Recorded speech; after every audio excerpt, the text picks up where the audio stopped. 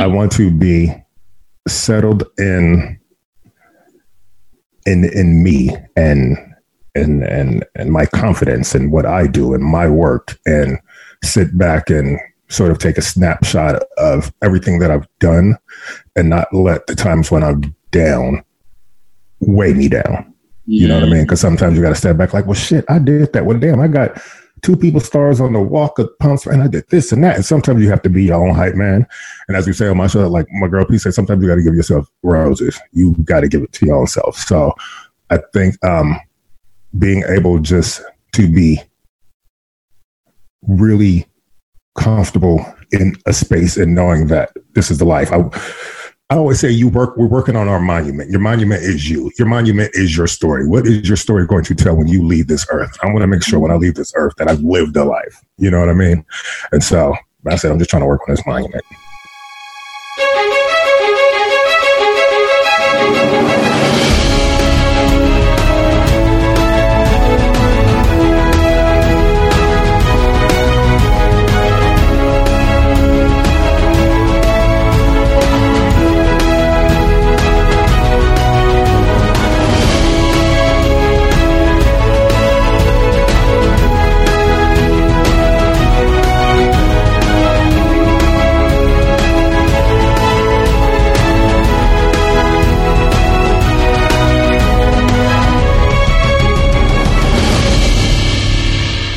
Greetings, Starseeds, and welcome to A Cosmic Journey, the podcast where we talk about everything in the universe from the physical to the metaphysical. I'm Demi Wild. And I am Jay Maceo. This week we've got cosmic news stories. Demi teaches us Sextrology 101 for our Patreon listeners, and Jay teaches us the signs that your manifesting is right around the corner with his cosmic insights, and we take a deep dive into a black hole to hang out with our new friend CJay. Yes. Now, with you, what's happened this week? Oh, man. This week has been, it's been challenging, but exciting. I went to a nude beach for the first time this week. You were telling me. Yeah, nice. I went to a nude beach for the first time. I drove all the way out to San Diego. I had a wild hair up my ass, so I just decided to go have a little adventure by myself, and I found it very liberating. It was very, very fun. Wow, you turned from a never nude into an always nude. Always, yeah. I hardly ever have clothes on anymore. Between this and yoga, wow. Yeah, I know. How about you? How was your week? My week was good. You know, someone talked to me about a new venture that I might participate in. I can't say too much about it, but that's happened, and I'm getting a lot of streams on Spotify. You are. You got so many. I'm super proud of you. Yes. I want more followers. Hope more people follow Jay Maceo on Spotify. But, you know, the weekend, all in all, has been good. Absolutely. Yeah. We've got new listeners this week. Yes. We've got new listeners in Detroit Lakes, Minnesota. Cohoes, New York. Noida, Uttar Pradesh. Moscow, Russia. Norton Shores, Michigan. Mead Valley, California. Brent, Florida. And Temecula, California. Thank you for listening, guys. Thank you. We don't have any new reviews this week. However, if you want to leave us a comment or a review on Apple Podcast along with your rating, we will absolutely read them on our next show. Yes, we will.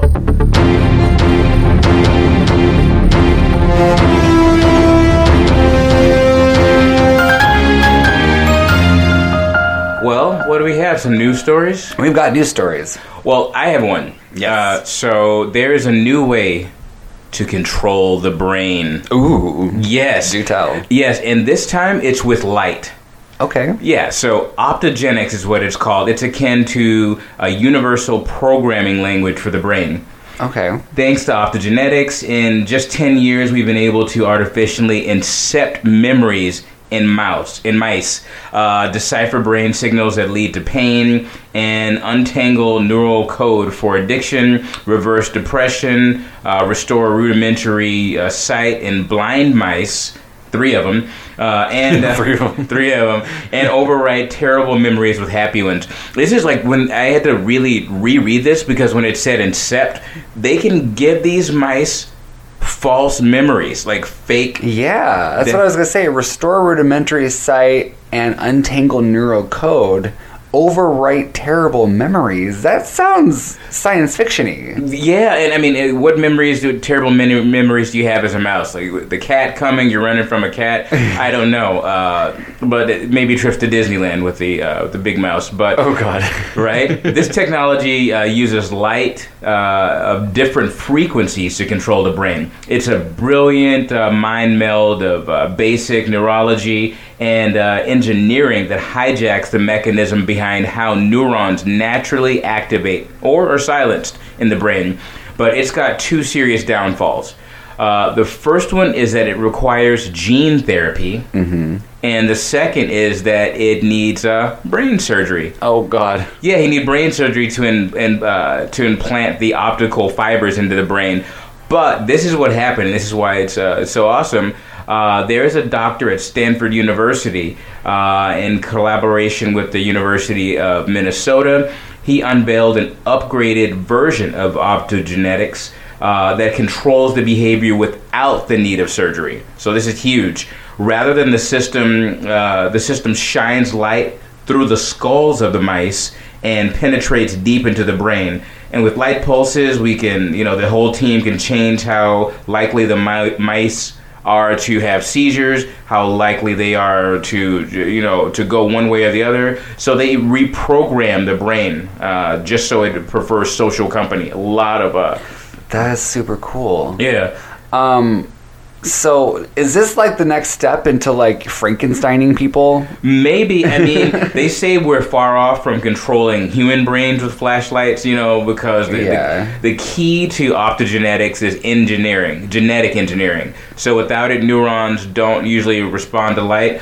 But looking ahead, this study really focused towards transforming a powerful technology into a clinical way that could potentially help people with neurological problems such as depression, epilepsy.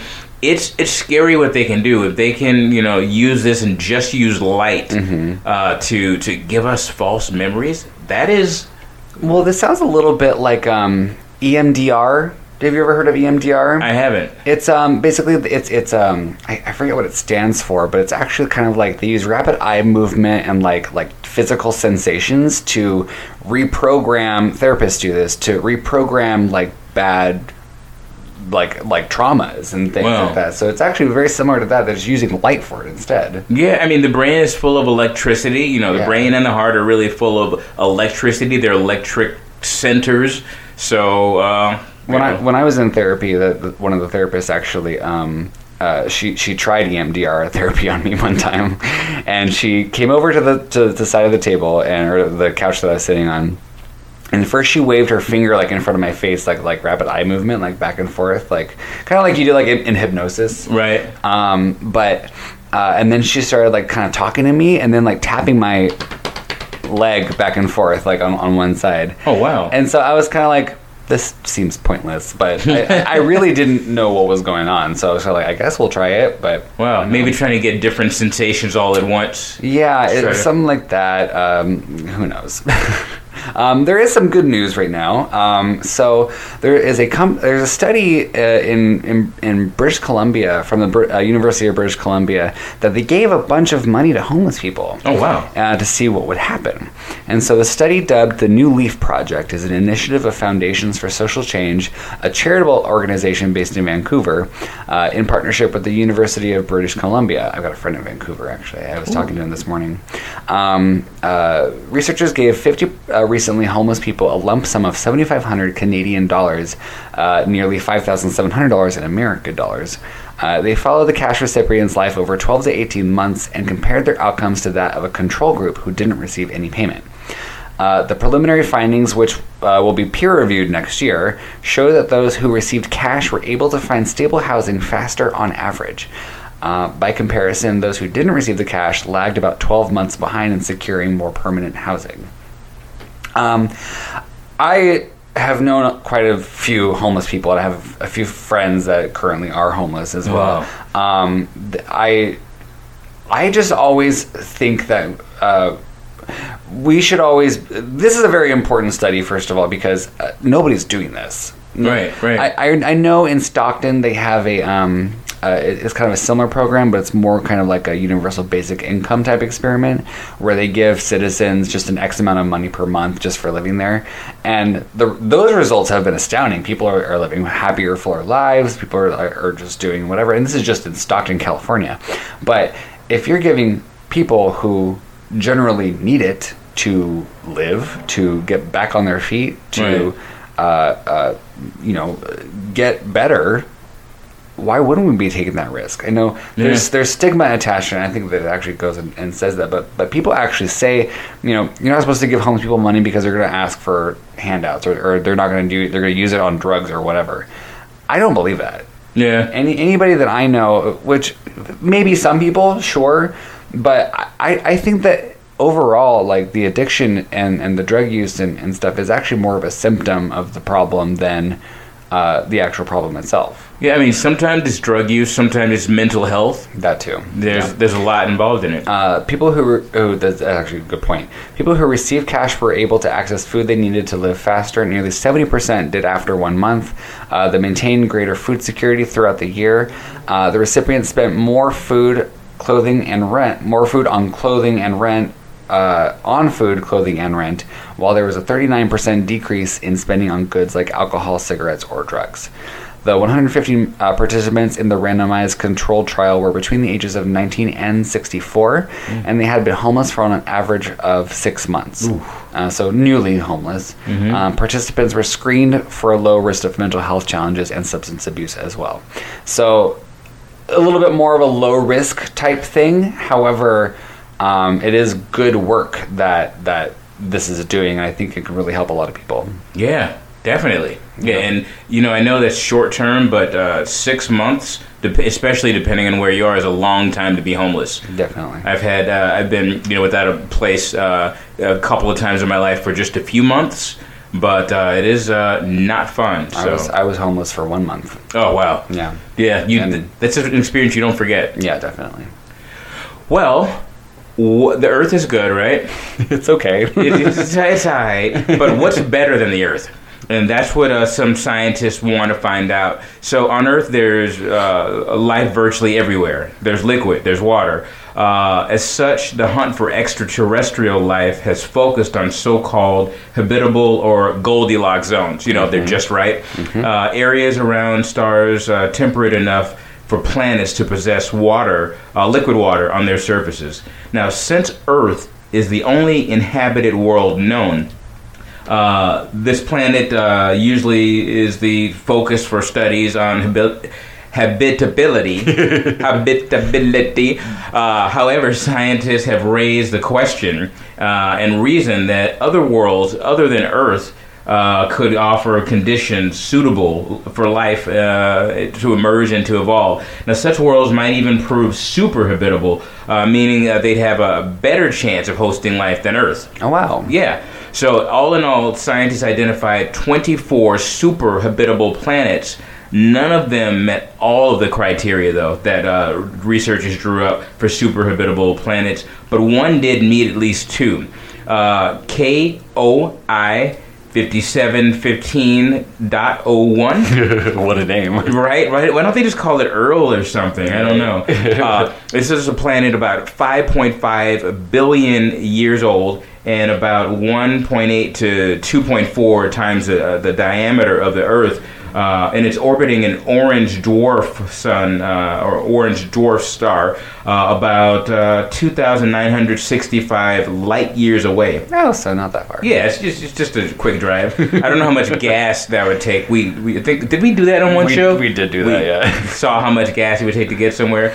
Well, this planet might have an average surface temperature of about 4.3 degrees. That's Fahrenheit. It's 2.4 if you're in the Celsius world. But about 4.3 degrees cooler than the Earth, but it has more greenhouse gases than Earth to trap heat. So it might be a super habitable planet.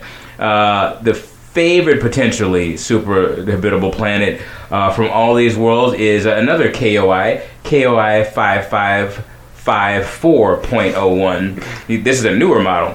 A world about 6.5 billion years old, and it's about 0.72 to 1.29 times the size of the Earth's diameter, and it's orbiting a yellow dwarf star about 700 light years from Earth. Oh, that's actually closer than the other one. Yeah, Quite so closer. If you're, planning a road trip, maybe go to this planet. Now, question: Is more greenhouse gases a good thing? For heat, it'll trap heat in more. Right, but we're talking about global warming here. Right, but this place is cooler has more greenhouse gases and to trap heat. Right, yeah. This place has more. It'll be hotter. Yeah, it'll be hotter, and I know. Yeah, so I don't think they have. We're not sure if they have poles or anything yet, and whether their warming would be bad. But yeah. Huh. Interesting. Yeah. Anyways, random question. So, I've been studying French. Ooh. Je m'appelle Demi. Ooh. I was going to ask you comment tu j'appelle. Comment tu j'appelle. It's really funny. I found this article that there was a Frenchman who is heavily tattooed, and he says that it costed him his job. So a school teacher whose body, face, and tongue are covered in tattoos, who has had the whites of his eyes surgically turned black, said that he was prevented from teaching at a French kindergarten after a parent complained that he scared their child. I'm sorry, tongue? Tongue. Ooh. Tongue, face, body, and eyes? His eyes were blackened? Oh, jeez. So, that's kind of... Body modification is what they call it. Yeah. But the teacher, his name is Sylvain Helene. He was 35. He still teaches children from the age of 6 up. And he said, and after the initial shock when they see him for the first time, his pupils see past his appearance. His pupils see past his pupils. His pupils see past his pupils. He said last year he was teaching kindergarten at the Docteur Morer, terrible French accent, elementary school in Palaiseau, sure, a suburb of Paris, when parents of a 3-year-old child complained to educational authorities. They said their son, who was not taught by Helene, had nightmares after seeing him. So a couple of months later, the school authorities informed him that he could no longer teach kindergarten children, he said. I think the decision they took was quite sad, he said. A spokesman for the local education authority said the agreement was reached with Helene to move him away from teaching kindergarten. Pupils under 6 could be frightened by his appearance, the spokesman said. Despite the setbacks, Helene said that he would stick to his chosen career. He said, I'm a primary school teacher and I love my job. He said that he started getting tattoos at the age of 27 when, while teaching at a private school in London, he had an existential crisis. Since then, he said, getting tattoos is my passion. He said he hoped to show his pupils that they should accept people who are different from the norm. Maybe when they are adults, they will be less racist and less homophobic than more open-minded, he said. We shouldn't be judging people by a cover anyways. Maybe his appearance is scary or kind of freaky looking, but I'm covered in tattoos, and I remember when I was working at a grocery store, we weren't even allowed to have them shown. Oh, wow. Yeah, I would have to wear long sleeves, and I would have to wear things covering whatever,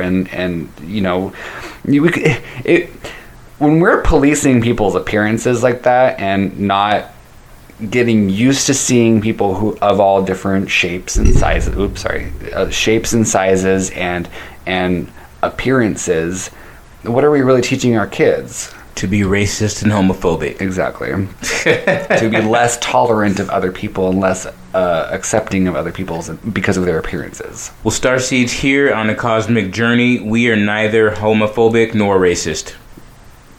In case you didn't know. I don't know. Yeah. I was trying to make a joke, but I really... Or are we? Or are we?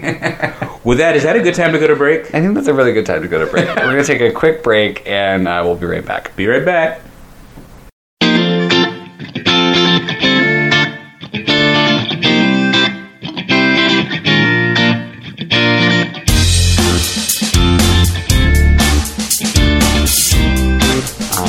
About your cosmic insights this week. Oh, I do have insights of the cosmic variety. So we talk about manifestation a lot here, And, I know I can't be the only one who sometimes thinks, wow, I've been trying to manifest this thing forever. I've been trying to get this. I've been trying to have this breakthrough forever, and it seems like it's not coming. We talked about a story last week. I talked about a story of this man and his uncle who were going into the gold rush era, and they went in Colorado. They got this land, they got this equipment, and they went to go on this land, and they just gave up, and they were like, they sold their equipment because they couldn't mine for gold, and they didn't find any. Sold it to another guy who did some research and had the land surveyed and realized they were digging just literally 3 feet away from the gold. I remember that. And I tell this story because we can be so close to an insight, so close to manifesting something, and not be aware of it. So I think what's really important is to give you some encouragement, to give you some signs. I know you're looking at here. Give you some signs that you might be, what you're trying to manifest, what you're trying to get, what is for you might be right around the corner. Mm-hmm. So the first sign is you find yourself open to new ideas. I think that one thing that blocks us, we talked about in neuroscience, neuroplasticity, that we can change the brain. But what usually happens is I get up, same side of the bed, brush my teeth with the same hand, drink out of the same mug, do the same things over and over and over again, and my life is predictable. So I live in the predictable past. And that's what happens. That's normal. That's what we all do. But what happens Yeah, we're talking about habits, and habits do have a purpose, definitely, but some habits can be bad habits. They can be bad habits. But what happens is that we find ourselves open to new ideas, because what happens is that once I'm open to something, I can actually, receive something, because the thing is, we talk to, a lot of times we're closed off from actually receiving. Yeah. And when we just open ourselves up, one of the things I love this that Jake Ducey, who I quote a lot, one thing he talked about, a prayer to the universe. Universe, let me be open to receive the blessings that others are not willing or able to. Mm-hmm. And it's like, hey, there are gifts and blessings all over the place, but some people aren't open. But one of the signs that your manifestation is right around the corner is that you find yourself open to possibility, open to what the universe has for you, open to whatever it is. So I like that. So if you're sitting there and you're open and you're thinking about just closing down and being like, nah, that's a good thing. Just stay open, and your manifestation's right around the corner. The second one, I really like this. Opportunities appear out of nowhere. Now you might say, opportunity, that's your manifestation, but I'll say this. Sometimes opportunities come in the form of struggle. Mm-hmm. Sometimes opportunities come in the form of something that's very, very inconvenient. Yep. Sometimes, they opportunities come in so many different forms. So the good thing is, knowing that our manifestation is right around the corner, opportunities, whether it's a job opportunity, whether it's an opportunity for me to step out of my comfort zone, what happens is the universe gives me an opportunity to be different than I am right now. Mm-hmm. And I want to say right now that if you're seeing opportunities, a good prayer, or I don't always use the word prayer, but a good prayer, meditation, affirmation that you might want to use is, universe, open my eyes to the opportunities that are being presented to me. Because, sometimes we can have opportunities and not realize it, but when you realize, well, I'm getting these opportunities for jobs, I'm getting these opportunities, and it can seem overwhelming at times. Mm-hmm. But what happens is that it's through those opportunities that the universe leads and guides us to the place that we're supposed to be. So have you had any opportunities recently come up? I've had a lot of opportunities come up recently. Yes. It's really funny, and they've been coming out of like what seems to be thin air. Mm-hmm. And and every time it happens, it's so exciting. It's like, oh my God, what next? What next? Oh my God. And like, granted, a lot of them do come in the form of struggles. In fact, I have a very kind of complicated thing going on right now that I won't talk about, but that I'm just kind of like, you know what? I see that, and I'm not gonna be hurt by that, because what that wants is to hurt my ego. That wants to like make me the villain, and I'm not gonna do that because I'm better than that. Yes.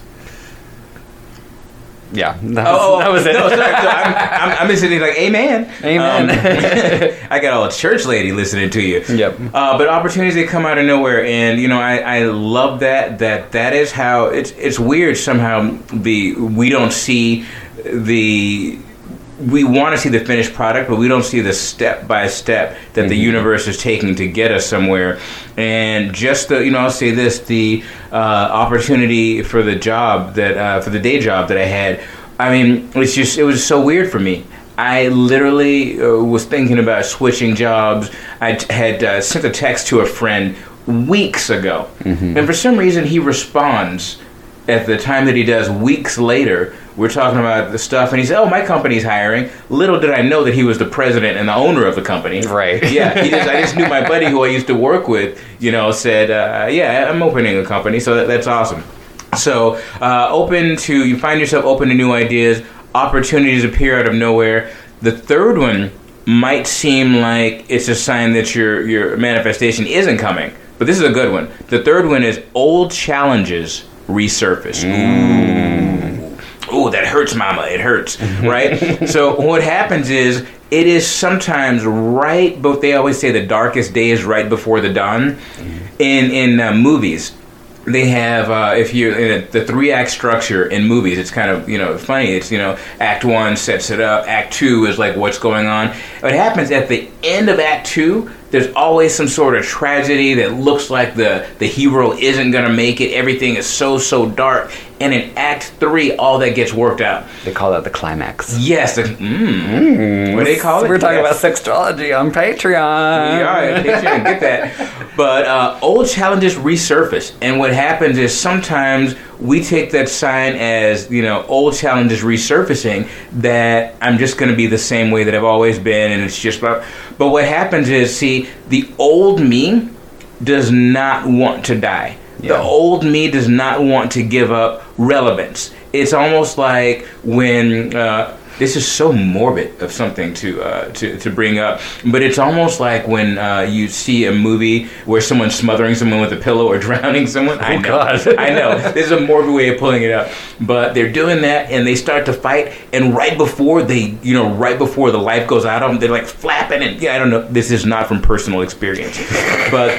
They're flapping around, and they get super duper strong, and then and what happens is, and then they die, or they get smothered, or what happens. Yeah. But that's because at the end they're fighting like hell because they don't want to give up. They want to keep living. And what happens, that old side of me does not want to die. It wants to keep living. It wants to keep doing its thing. And what happens, so I challenge you, because there's probably somebody out there listening right now who you're not sure if what you want is coming around the corner or not, and you see that old habit, that thing that you thought that you had gotten rid of. Hey, why is this coming back into my life? I thought I was done dealing with this. I thought I was done having this happen in my relationships. I thought I was done with this habit. I thought I was... And sometimes it's when those things come up, and even, and I will say this, that sometimes these are challenges. Sometimes it's not things that I fall back into, but it's weird. Sometimes it's just that the challenges come up again, that the temptations come up again.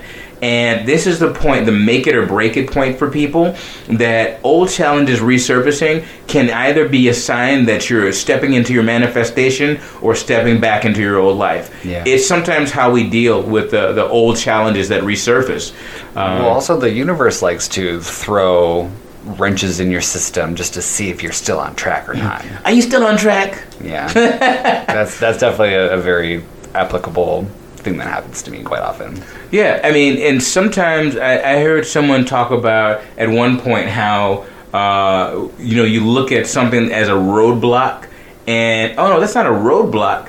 that's just a stepping stone to get me higher. I'm supposed to step over that and step over the next one, and they viewed, the things that block us as stepping stones to get us to a higher place. Like in track and field, it's like the hurdle you got to jump to get to the finish line. Yes. So if you have old challenges coming back and resurfacing, it doesn't mean, oh hell, just give up. It means that you are so close and that old you does not want to let go. So keep on keeping on. The fourth one is, I like this, is that you own your thoughts, feelings, and actions. You know what? If there's anything that kills manifestation, it's when I blame people or try to make them responsible for what's going on in my life. Yeah. There's something about, it's funny, there's a process of dealing with resentments that I was taught. And this process is that you do 4 columns for resentment. The first column is the person's name. The second column is what they did or what the hurt is. The third column is what did it affect. Did it affect our personal relationship, sexual relationships, my money, my self-esteem, what did it affect? But the fourth column is what was my part either in the action or in the resentment, just in the resentment itself. And the reason I bring that up is because that's a process of resentment that lets me own part of what's going on here. And that way I don't look at the world as such a hateful, horrible place. I look at it as a place where, wow, I have control here. And what happens when we start to own our thoughts, our feelings, and our actions, it opens the door for the universe to bring us things that we weren't ready for when we were staying in resentment. Yeah. And what's funny that I thought about this, and we talk about how words have power. Sometimes there are things that we need to get rid of, I think, in speech. One of them is, you made me feel such and such. I felt like this because something that somebody did jogged something in me. But I felt like this. They didn't make me feel like this. Yeah. And, I was, dealing with something recently where it was like I was having these feelings. And it's funny. I wanted to be passive-aggressive. Jay is going to just open it up and tell you the real deal, the dirt on himself. I felt hurt.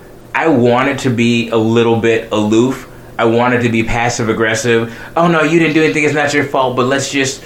And I realized that what I wanted to be to this person, or the way I was acting towards this person, was because of my feelings, and they had done absolutely nothing wrong.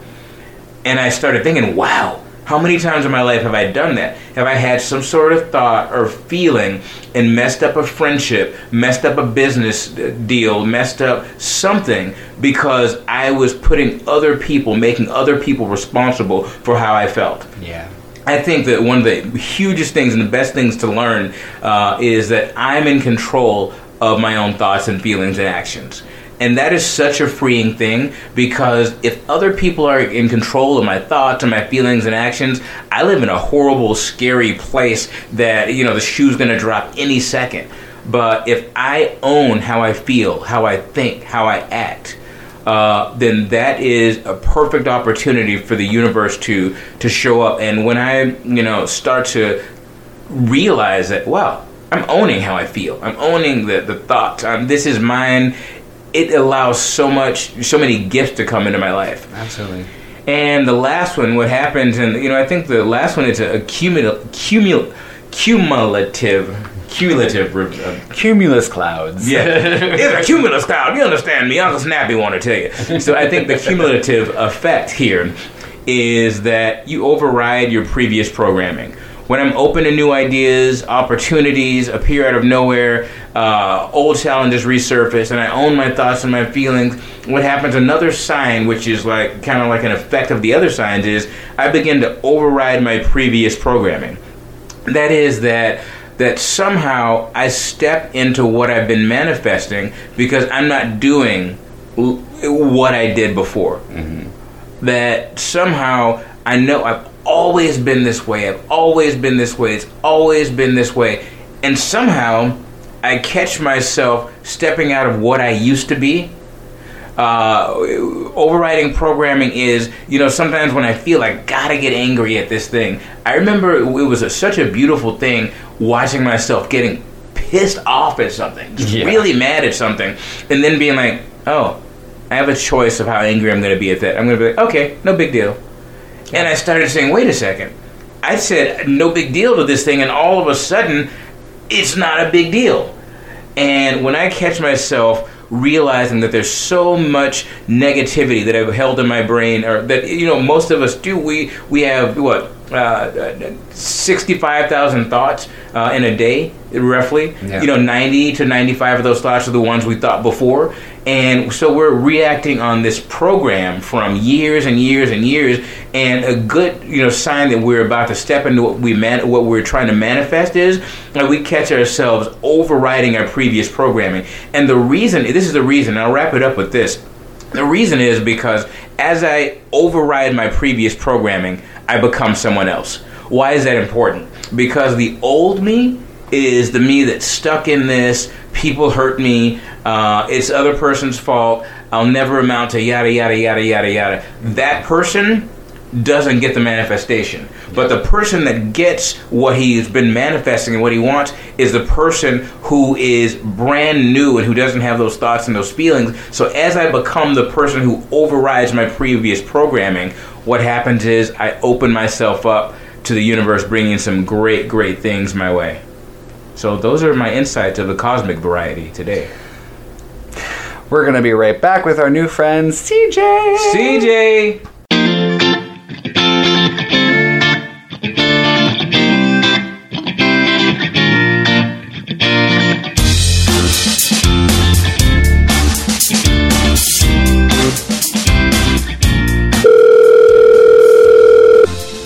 Hi, Demi. This is your Aunt Sylvia calling ya. Hey, I looked up that guy you was having on the show this week. CJay's his name. Isn't he friends with that Ross Matthews? Man, I used to see him on the Jay Leno show.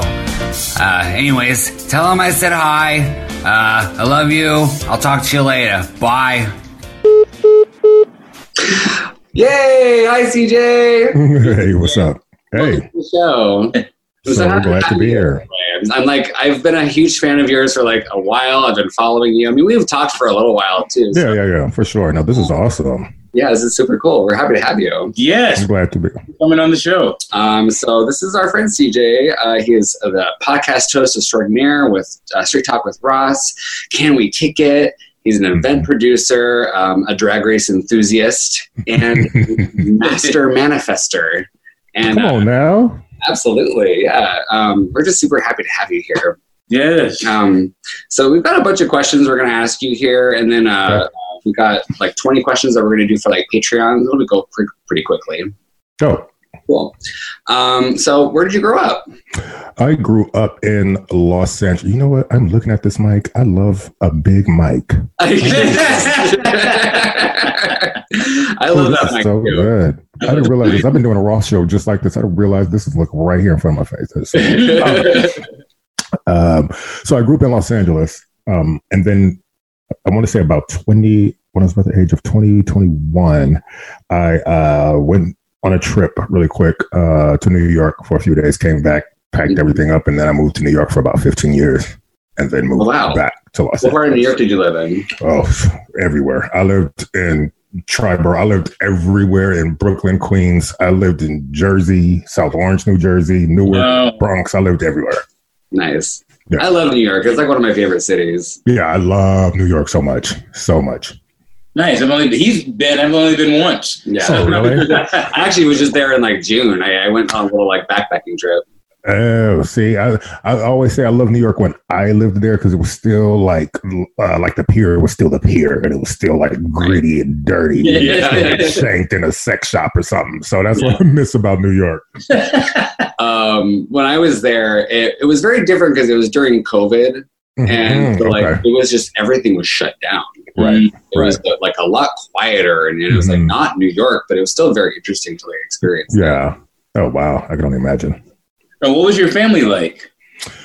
Um, we're all over the place pretty much. My story, I think I've sprinkled it out throughout some shows here and there, but I didn't necessarily grow up with my mother for a period of time. She was a young mother when she had me, and she was figuring out her own life in ways. So I pretty much, and I was a runaway kid. Too. I ran away when I was like 14. So I was like living on the street for a minute and kind of hustling and bustling and got back and forth with my grandmother. And so I think my family, it's all like, I'm kind of like a wayward kid. So I'm just kind of like figuring it out, and the streets taught me a lot. But as I've gotten older, specifically the relationship with my mother has gotten better. And so I knew she was young. She had me. She was figuring out her own life. So I had to tell her, I forgive you for everything and blame you for nothing, because how could I when you were figuring your own self out? How could you, figure me out? So, that's about it. Wow. We're all over. So nonetheless, we're all over. But they're all here in like LA? Or just some all in LA, some in New York. Yeah. Some down south, but yeah. Nice. What did you want to be when you grew up? I always wanted to be in entertainment. So like I played football for a long time. That was like the road that everybody expected of me, just because I was so big. And so massive, they just wanted me to hold the skin and run, which I got into. And then just one day, I remember my aunt was driving me to school, and I had football practice that day. And she looked at me, she was like, "You don't have to do anything you don't want to do." And that day I quit football, and I just didn't play anymore. And I just knew I wanted to be in entertainment somehow, some way. Yeah. Yeah, I totally feel the same way. Like I knew I wanted to be in entertainment some way or another. Like I started out acting. Right. And like doing that, like improv and stuff. And then discovered podcasting, and I was like, okay, well, this is another thing. Right. I actually did drag for like 6 years too. Oh, wow. What was your name? Venus Lapinas. Work. Work. Yeah, she was actually, I did it for quite a while. I was hosting shows. I was doing things like up in Seattle. I had not a big following, but I had a little bit of a following up there, and I was going to audition eventually, but I just, oh, wow. Okay. Decided it wasn't my thing anymore. Oh, at least you did it. Yeah. You did? I tried it for a couple of months, and it was not have you ever seen Gremlins 2? Oh, yes. I was just looking at the picture of who you're talking about this morning for a Halloween costume, which is funny. I look like the female gremlin, except not as thin and sexy. So wait, what was your name? Anita Cockatoo. Okay, that is beautiful work. That is beautiful. We have a very special nickname or drag name that we've given him, though. It's Manifestini St. James. Oh yeah, Manifestini. Oh, that's okay. I like that. That's very a personal one. Yeah, it's a couple. How did you and Ross meet? We met in Palm Springs at a bar, and he was sitting there, and I just maybe stumbled upon his podcast one because my life was so busy, and I would just listen to it in the mornings or driving in traffic in LA. And I was like, this is the dumbest shit I've ever heard in my life. And then I found myself, I couldn't turn it off, and I kept laughing at certain jokes that he would say that nobody would, but I would get them. And so even now, till this day, Ross will say something on the show, and 5 minutes later, I'm like, I cannot believe you. And then he'll start laughing. Like, our humor is so stupid. And so I was like, he's so, and I've said this before to Ross, I just, my kind of gay didn't connect to his kind of gay. And that's how small-minded I think in my world that I was. And so I just didn't entertain it. Listening to the podcast, I was like, oh, it's actually funny. Oh, I actually really do listen to this podcast. And he was in Palm Springs at the bar. And I knew he went to that bar because he spoke about it. I was like, oh, shit, I got to go to that bar. And he was sitting at the bar, and I went up to him and I told him to Snapchat me that pussy. And it started from there. Wow. That's super cool. Yeah. I've been listening to Ross's show for a couple of years now. And I'm just like, sometimes I was sitting in like the journalism lab in school, and like some of my classmates would be like, what the hell are you listening to? It is so all over the place. Hearing you guys on there is how I found out that Oil Can Harry's closed. Right? Isn't that crazy? Yeah. Yeah. I was listening to it and I heard, oh my God. And of course, Gold Coast. So Gold Coast, Cobra, we have nothing except hopefully the Bullet will open back up. I mean, for listeners that don't know, Bullet is like my Bahar in the Valley. It is, when you speak about a gremlin, It is where the gremlins are born. It is, if The Walking Dead had a bar, it would be the Bullet. This is where the zombies congregate, and I love it. My friend works there, actually. Wait, who's your friend? I have a friend who's a bartender there, yeah. Wait, what's his name? Kirk. Oh, Kirk is my boy. Yeah, that's my friend. Oh, I know the owner. Like, I talk so much shit. Like, every time the owner Michael comes there, I'm like, I hate this bar. Wait, I'm sorry. Can I curse? Oh yeah. Well, hell yeah. Oh. Fuck yeah. Okay. So I always say, like, I always talk shit about, I love that bar so much. So hopefully that doesn't close. I think it'll be different circumstance there because he actually owns the land. So I think for him it's a little different, but we'll see. Yeah. If Trump's closed, I'm probably just going to kill myself. Yo, for real. I was just telling my homeboy, you need you a good ratchet turn up. Sometimes you got to walk in there with your drink. You got to be like, excuse me. Excuse me. Then you like, hey. Yeah. Excuse last time I was at Trump's, I actually ran into Sam Smith. Oh shit. Oh, he's a barfly too. He goes. yeah. I have a friend of mine is really good friends with him, and I always see them out. I'm like, oh shit, y'all at every bar. What's your zodiac sign? Capricorn. Oh, nice. Okay. Yeah. Do you know your rising and your moon? Ooh, that I can honestly say I do not, and I should. I don't know that. I'll read you sometime. Oh, please. Yes. Please. Yeah. I need that. I'm actually that's like part of the thing that I do on this show is like I learn, but also teach like astrology and all that stuff. So I love to read you sometimes. And sextrology. We're doing sextrology on Patreon this month. Oh, love. Yes. Yeah. Okay. Good stuff. I love that. Love it. What's your spiritual background? Ooh, so for a specific time in my life, I was Christian. I was Catholic. Now there's no denomination.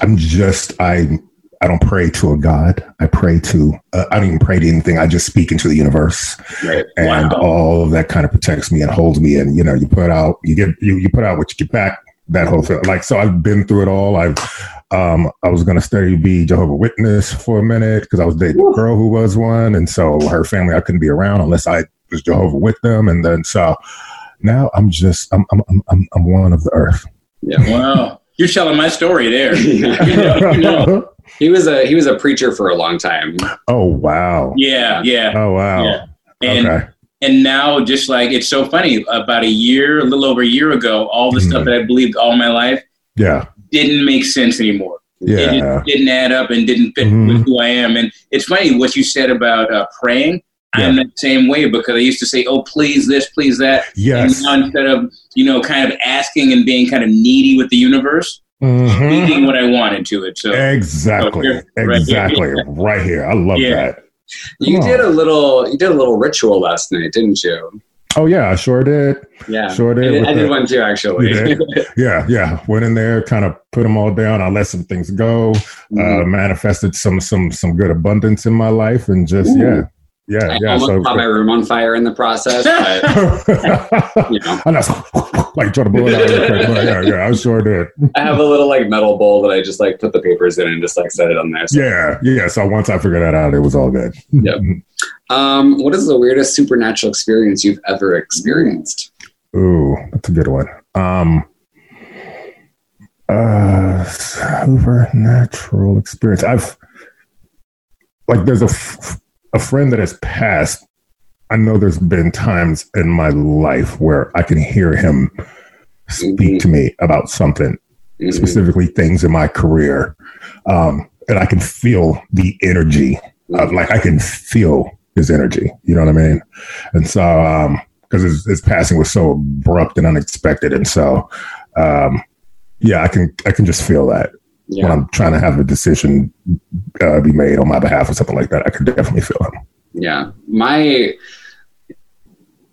very funny story. I met a medium off of Grindr one time. Oh yeah. Come on now. A medium what? Wink. And we didn't sleep together, but he did do a reading for me in the process. And oh, I'm sorry. This glass is called Morning Wood. So did you just what is that? So it's this designer that made this mug. I have one in blue, but it's just called Morning Wood. So. Oh, nice. I'm sorry, I was very disruptive. I apologize to both of you, but I saw that and I was like, hold it, wait a minute. I know this isn't a visual format, but that was a very awkwardly shaped mug. As Ross will say, this is a radio program. Exactly. Gee, someone else says radio. I make fun of him because he says radio. How did you get started? Oh, that's your question. Well, you alluded to it a little bit, but how did you get started doing what you're doing now? What is it you're doing now exactly? Like we've already. Oh my gosh! Obviously, the podcasting and everything. I love being really creative in entertainment, as we said in the beginning. Mm-hmm. I love it so much, but I love behind the scenes. There was a time when I was a rapper and had a rap group, but then I realized when I was managing producers and rappers and songwriters, I really fell in love with it that way. Mm-hmm. And so it was the hustle bustle, having a friend that sounds, oh yeah, I can manage you and just hustling and getting a record deal for somebody. And then it kind of just kept kind of fumbling towards whatever's next and just kind of making a name for myself in the industry and just really kind of hustling around. And now, obviously with the pandemic and everything, it's changed a lot in what I do, specifically like with our drag brunches and things like that. And we were on a national book tour, and we had like 2 more weeks of West Coast dates, and we had to shut everything down. So it kind of really put a shift, I think, and not only me, but all of my friends that work in entertainment, like everybody got screwed. So now it's all this kind of reconfiguring of what we used to do for this new normal. And so that's kind of been where I'm at lately. Like, we've been kind of struggling having people be physically present, because that's like kind of what we're used to, interviews and stuff. Right. And so I'm like, you know what, we should probably just adapt. And I was nervous because Mercury's in retrograde right now. So I'm like, she can fan really easily. Seriously. So that's why I'm walking really lightly and not agreeing to a lot. I'm just kind of sitting back and letting things speak how they may. You know what I mean? So it'll be interesting. I think I've been having a couple meetings in terms of bringing the brunch back. And so there's places that can accommodate in terms of what they can in whatever state that they're in. So working on that, but I'm also going to see a couple of events. Like tomorrow I'm going to a drive-in drag show or Best in Drag at the Rose Bowl just to kind of see that. And then tonight I'm going to something at Rockwell's where it's the social distancing. It's a DJ that's coming, but they're doing it in seatings, and you can only dance at your table. At your socially distanced table, but it'll be a DJ order food. And so I'm just like, because we used to do a drag brunch there. So I was like, let me just go see what everybody else is doing. And then, let me kind of decide. We saw one in Long Beach. Yeah, a few weeks ago. Suite. With Morgan and all. How was that? Morgan and it was a big show. Oh, Widow was there too. Oh, right. Yeah, Morgan was telling me to come check it out because she was the host of our Palm Springs one. So now we're trying to figure that out. So how was that though? Oh, it was awesome. Yeah. Okay. Yeah, they were all excellent. Yeah. Widow tore the house down though. Oh, I'm sure. I am sure she did. That's awesome.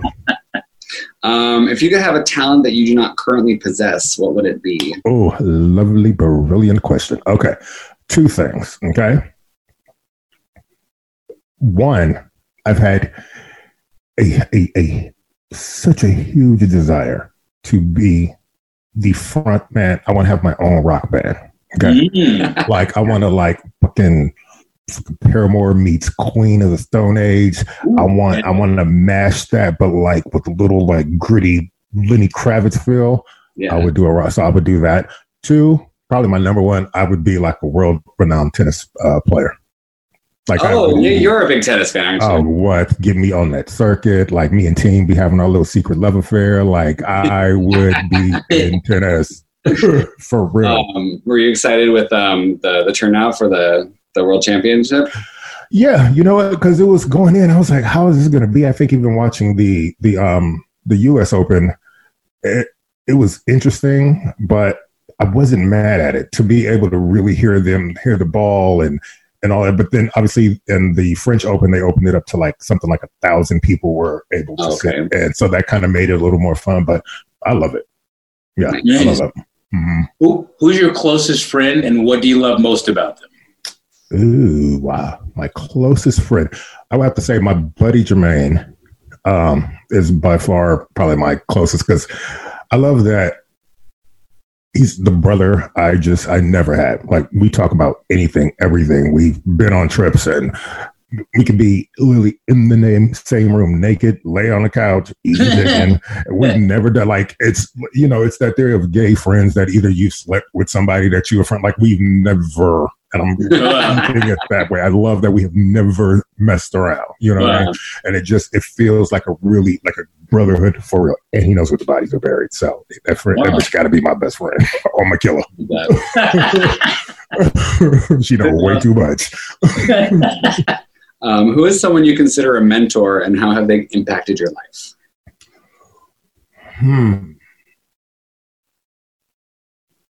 Mentor. So there's this, I have a buddy by the name of Jason Leckberg. There's two.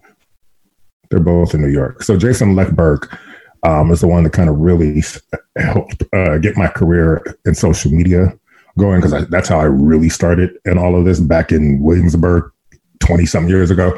And it was when, like, we were like managing my MySpace pages and my yearbook friends. So we were like back. So we have to go to, because at one point I was managing all the 50 Cent and G Unit stuff. So I would have to go and sit with them. And then, what do you want on your MySpace page and shit like that? So he kind of really helped steer me in that.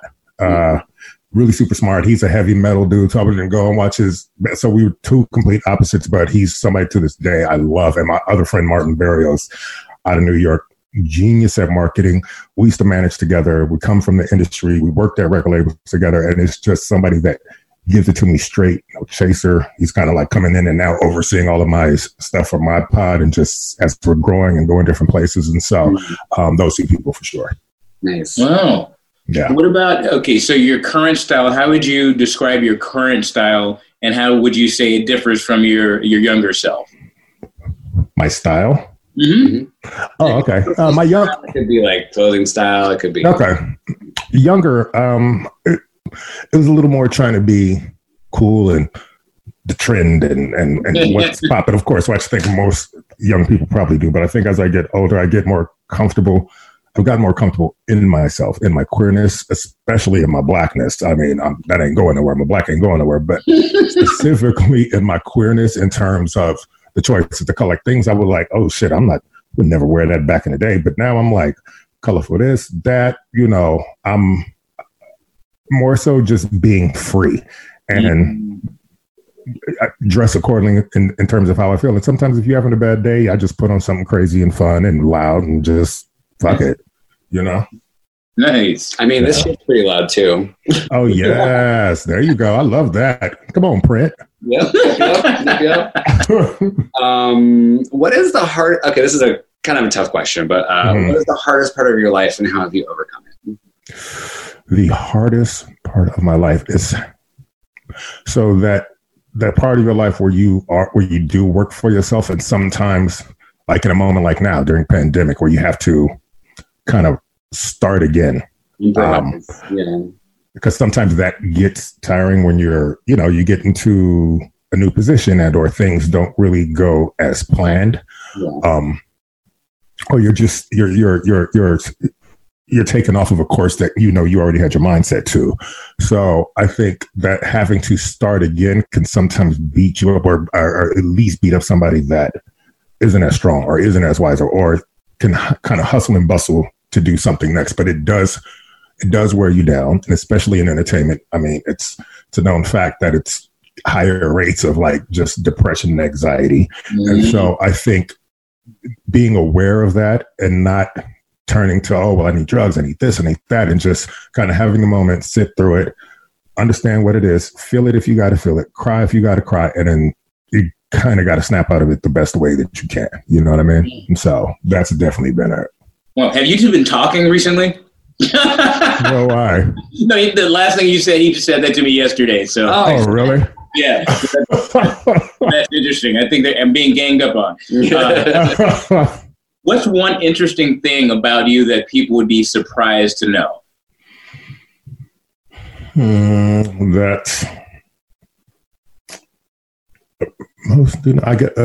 I'm a huge like 50s, 60s modern architecture. I love the music. I'm Frank Sinatra, Rat Pack down. I have Frank Sinatra like lyrics tattooed on my body. I have like albums and old Frank Sinatra signatures I've collected over time. Like I'm a huge Rat Pack, old Hollywood, old glamour. That I'm fascinated and I love it. And I've read biographies, everybody from Ava Gardner to Lauren Bacall to like Rock Hudson. So all of that history and energy, I love. Yeah. I'm actually admiring some of your posters behind you. You've got like K-Rock's Almost Acoustic Christmas. Oh yeah, all this. You got the Cure behind you. And this is in my man cave. This is all the used. Yeah, the used. I just listened to the used in high school. Yeah, I have like a book. It's like a signed little guitar from Sting somewhere around there. Yeah. So it's all just all over the place. Oh man, super cool. Nice. What's one thing that you're working on currently? One thing I'm working on currently. I guess it's something more tech without saying too much. It's a tech venture. It's a team that I've known forever since I was, Sunny Lot working with the Smith family. Like I've remained really good friends with these guys out in Toronto and just consulting on things because that's when you can put me in a room and we can get creative and think about building something. That's what I'm really working on now. I'm really excited about it. And it's just a deep dive of thought and I think it's going to kind of really change the game if we do it the right way. So I'm really excited about it. Are you being intentionally vague? A little bit. Okay. Well, you said you could talk about it. I didn't catch that. Trying to pry it out of you. I know. But it's good though. It's good. I'm excited. Yep. Besides what you've done already, what do you hope to accomplish in your? What else do you hope to accomplish in your life and your career? Get to a place when I don't have to start again. Ooh. I want to be settled in me and my confidence in what I do and my work and sit back and sort of take a snapshot of everything that I've done and not let the times when I'm down weigh me down. You know what I mean? Because sometimes you got to step back like, well, shit, I did that. Well, damn, I got 2 people's stars on the walk of pumps and I did this and that. And sometimes you have to be your own hype man. And as we say on my show, like my girl P said, sometimes you got to give yourself roses. You got to give it to your own self. So I think being able just to be really comfortable in a space and knowing that this is the life. I always say we're working on our monument. Your monument is you. Your monument is your story. What is your story going to tell when you leave this earth? I want to make sure when I leave this earth that I've lived a life. You know what I mean? And so I said, I'm just trying to work on this monument. I wanted to mention, like, I listen to your show fairly regularly, and I love that you and Paris do roses at the end of every episode. Right. And one of the episodes, you actually gave yourself a rose. And I don't know if you do that very often, but it really stuck out to me because I'm like, sometimes you have to give yourself roses. You do. Hey, I bought myself flowers. Oh, come on now. Yes. Come on. Touching the kids. Yes. But no. Physical as well as the little bit of this. I know. I think it is important. I think because we get so busy and you just like, I don't get into the phase like you're only as good as your last, like, fuck all that. If you've done really great things in your life, it is okay. Sit back and think of something, write a note, but like, it will pump yourself up like, shit, I did do that. You know what I mean? And sometimes it just helps. It's okay to be your own hype man. Exactly. Right. Yeah. This is a very important question. Okay. A very important question. What's your favorite season of Drag Race? I always think about this. Season 6 was really amazing. Okay. That was Bianca, right? Yes. Yeah. And I love the All-Stars with the Shangela All-Stars. 4? Was it 4? Oh, that one made me mad. Well, yeah, I mean, yeah. And I was there at that fucking when they didn't say her name. Like I was sitting there like everybody, like the whole crew, everybody gasped in the whole entire room. Everybody gasped. We were like, this makes no sense. It was just that last little twist that was just like, why? Yeah. Who thought of this? And you saw just how big. Every time I would see Morgan at brunch, I'd be like, you fucking bitch. He was the one who did it to every time. But look at Shangela now, though. Yeah. I mean, look at her. She's in A Star is Born. She's exactly. She ain't losing no sleep. No, she doesn't need that. Well, you talked about speaking into the universe earlier. What have you manifested lately? Good. Another good one. Y'all are good. Let me think. Something I've manifested. How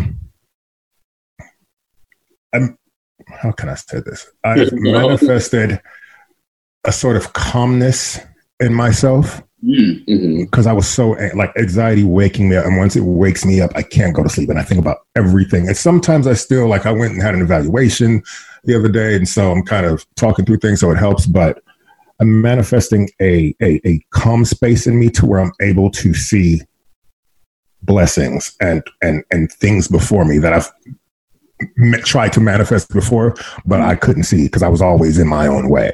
You know what I mean? And so I'm sort of just asked to be able to receive the abundance of things that I know that I've worked for, that I've let slip by, and or allow somebody else to come and take. And so right now I'm here. I am prepared. So manifesting being prepared. And now I'm everything that's mine. I'm getting everything. Give me all my shit. Give me all my bags. That is powerful. Being ready to receive it and being, able to receive it. Yeah.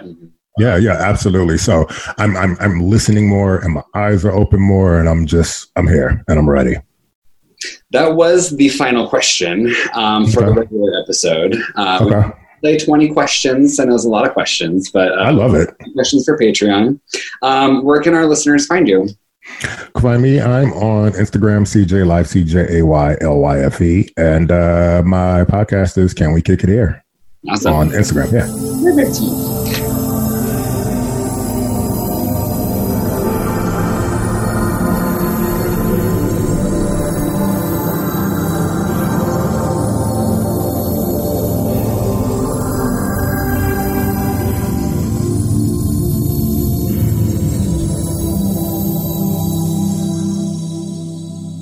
Are we ready?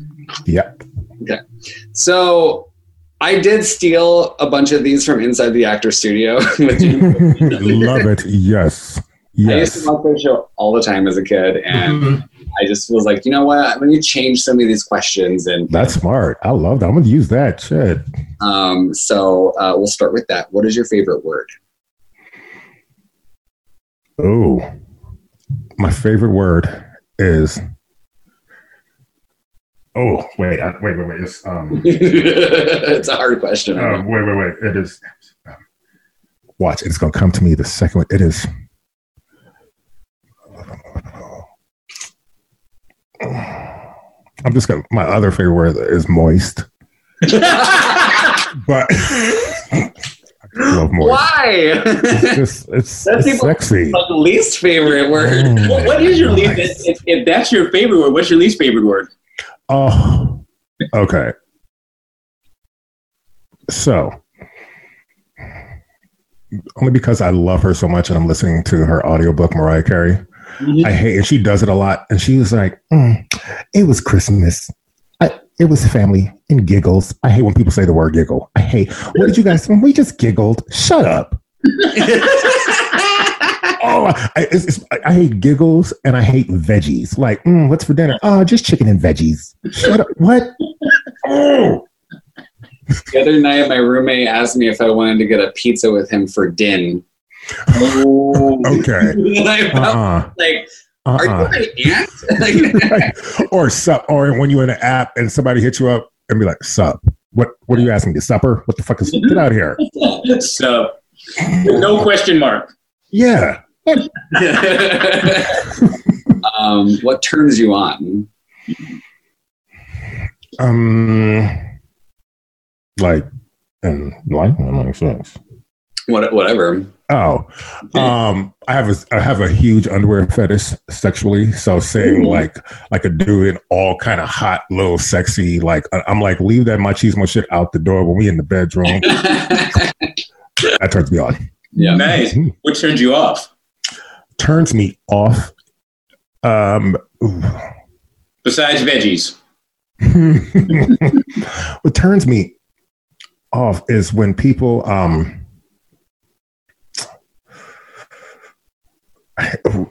when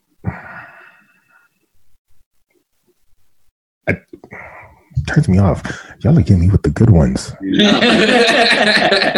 Like I've thought of a million things and it's coming at me one time and I'm trying to sift through them.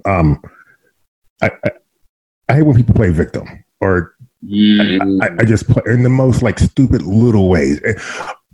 Passive aggressive. That's what turns me off. Yeah. Especially through text. Like passive aggressive texts annoy me. Mm-hmm. Yeah. And so when you come passive aggressive and you send me a paragraph, I just reply back, okay.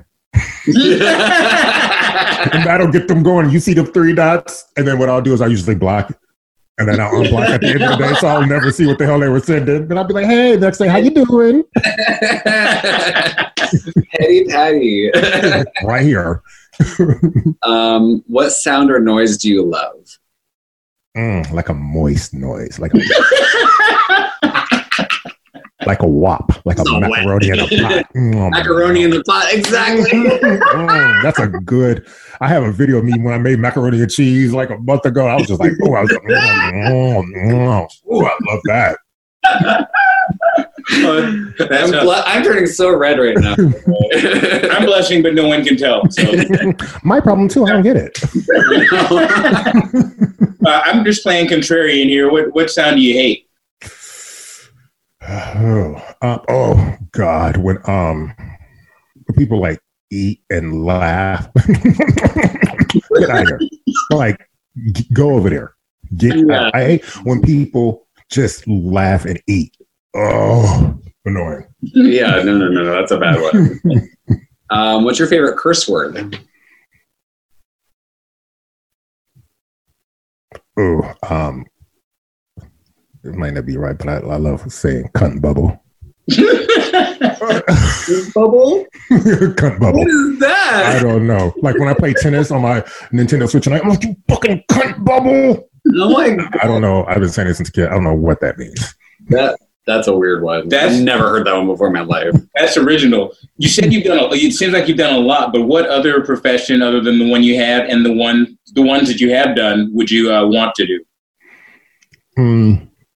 Tour manage. Like even when I was with Ross and that tour, like it was so just the busyness and like getting off of a plane and going and renting a car and then driving to the next state and making sure we can check in, get bags. Okay, we got sound check at this time, blah, blah, blah. We have to eat at this time. Here's what you want. Eat, you ready, boom, go out, do the show, wrap up, get up, wake up, go. Like, give me that. Or like, if you can keep me like this, I can live like that. Like, I love the hustle and bustle like that. I love that. Nice. Yeah. What profession would you not like to attempt?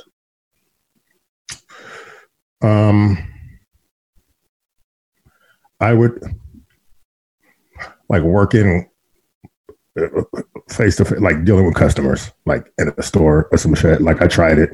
Like I worked at Skechers from a homeboy. I remember in New York, and then it was on 76, and I had to go downstairs, like narrow my big ass shoulders, going down like a little bit. It would be like, excuse me, carrying boxes of Skechers out.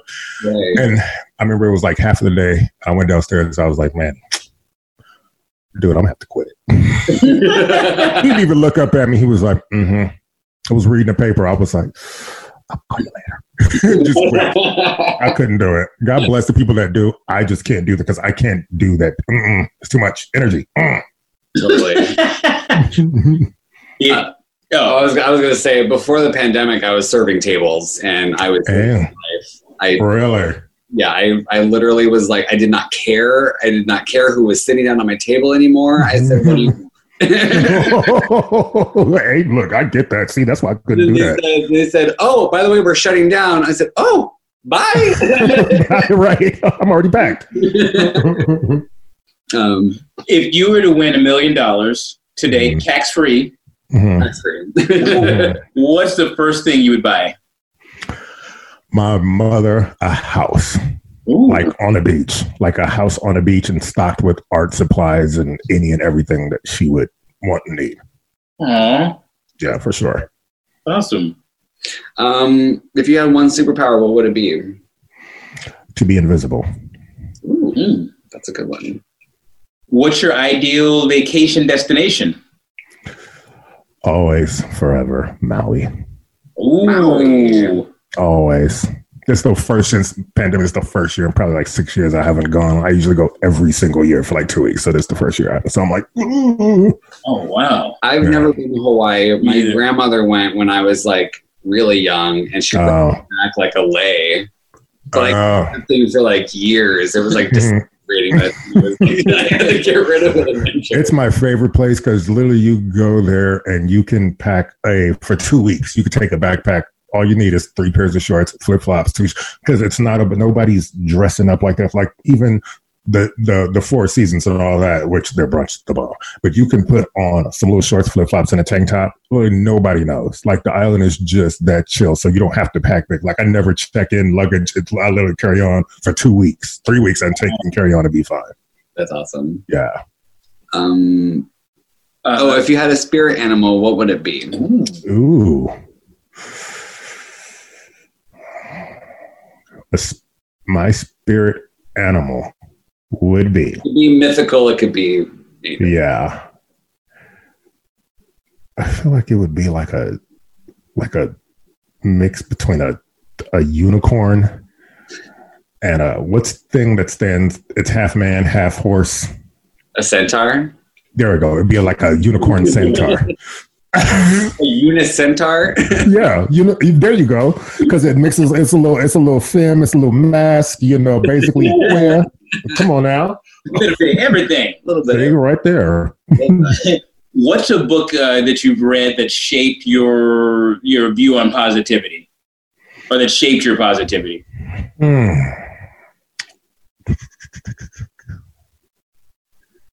Shaped my positivity. I would.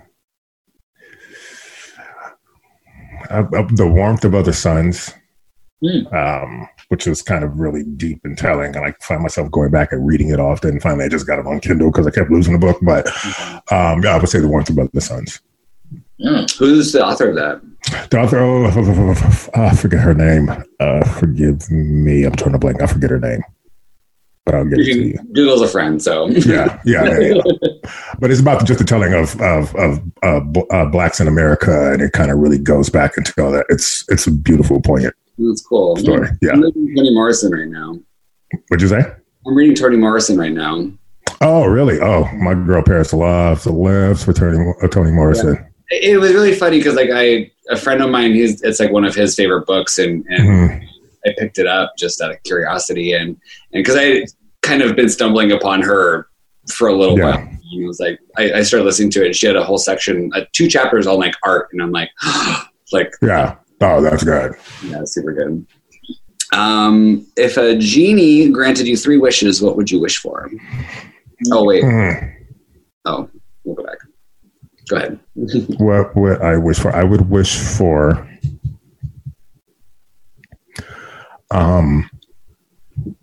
wealth for me and my family. Okay. By wealth, I just mean not fucking like sitting on the go toilets or anything, but I mean just a nice, comfortable living wealth. Okay. So we don't turn crazy.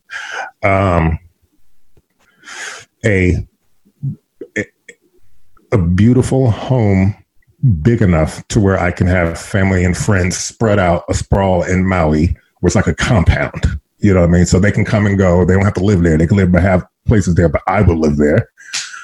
And a wish. A third wish to be a tennis player. Hey, okay. Nice. Okay. To be a rich tennis player that lives on Maui. Boom. Nice. All 3. If you could be from any other decade or live in any other decade, what would it be? The 50s. Ooh. But I ain't gonna be coming through nobody's back door, and I ain't gonna be giving nobody no food. You gonna respect me. You gonna put some respect on my name. That's what you gonna do. Go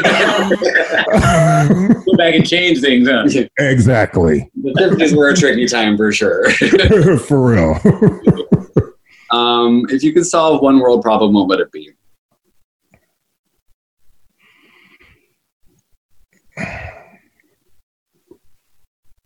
I would climate change. Yep. Right? That's a good one. Or hunger. Hunger. I never thought about that. See, y'all hit me with the good ones. Wait, what? Because hunger, yes. Homelessness, I would absolutely. Yeah. Homelessness is my number one. I actually donate to everything that I make off of my shop to 10% to Habitat for Humanity. Oh, really? Oh, that's awesome. I wanted to build that in. I wanted to have it just be a yeah. So, because I'm always my head is always in things about climate change, but homelessness has obviously, because I am living on the street and seeing how that is. I might have to talk to you more about that. Okay. Nice. If you could have dinner or din with din. Sorry, I had to. Din. Right. With any three people, dead or alive, who would they be? Frank Sinatra, CJay, and Amy Winehouse. Oh, Amy's my girl. Yeah. For sure. I love Amy. I actually have her. I have a Day of the Dead Amy Winehouse tattooed on my leg. You're going to have to show me that. Wow. You're going to show me that. He's going to show me that. It's right there. Oh, my God. Oh, wow. I say it, but yeah, that's Amy Winehouse. I can kind of see it, yeah. That's so cool. Yeah. Nice.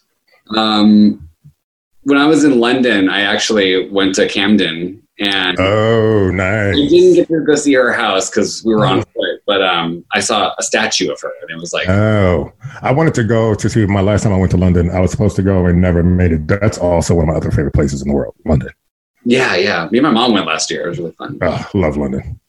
Who would play you in the movie of your life? Alfred Woodard. Let me think. You know what? Alfred Woodard. Yes. Nice. And here's the last one. It's a doozy. Okay. If heaven exists, what would you like to hear God say to you at the pearly gate? Oh, good one. Thank you, James Lipton. That is a good one. Well done. He's gonna be like, no, he's gonna look at me and be like, you tried. He'd be like, just going over there. I love you, son. Just you tried. No, but no.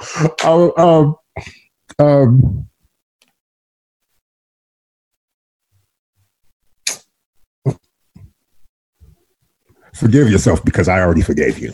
Oh, yes.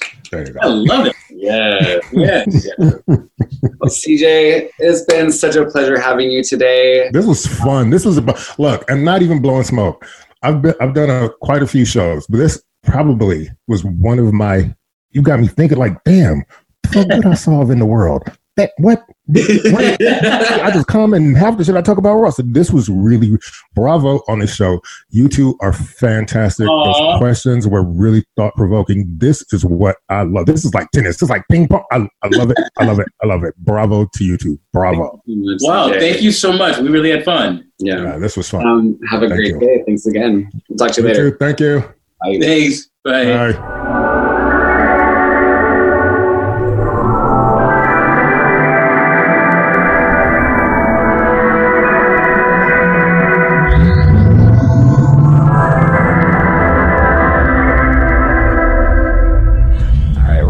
Finish off today's episode with some gratitude. Yes. What am I grateful for this week? Number one, I am grateful to that I am experiencing new things. I am grateful that I am in sync with my body. I've actually just recently started to go vegan, or at least mostly vegan. I'm not gonna make myself like a super strict person on it or anything like that because I know things happen. But I am choosing what I want to put in my body a little bit more consciously. Like, I have my meals planned out on a daily basis. I have like go-to things that I have. Like, my diet doesn't really change during the week except when I do something different, like go to a restaurant or something. But having that stable kind of thing with myself is extremely beneficial to me. I'm grateful for it's a tough one. I'm grateful for everything. I'm grateful for everything. I'm grateful for you. I'm grateful for this. I'm grateful for new friends. I'm grateful for every blessing that the universe is currently giving to me. Nice. Yeah. What am I grateful for? I am grateful that you showed up for me this week and pulled me out of a funk. So I'm grateful for you and for that. Thank you. Of course. I'm grateful that everything I think in my head and everything that I feel isn't true. Because sometimes I can think stuff that is like crazy and is against me, and I'm grateful that everything the scary movies I dream up in my head aren't true.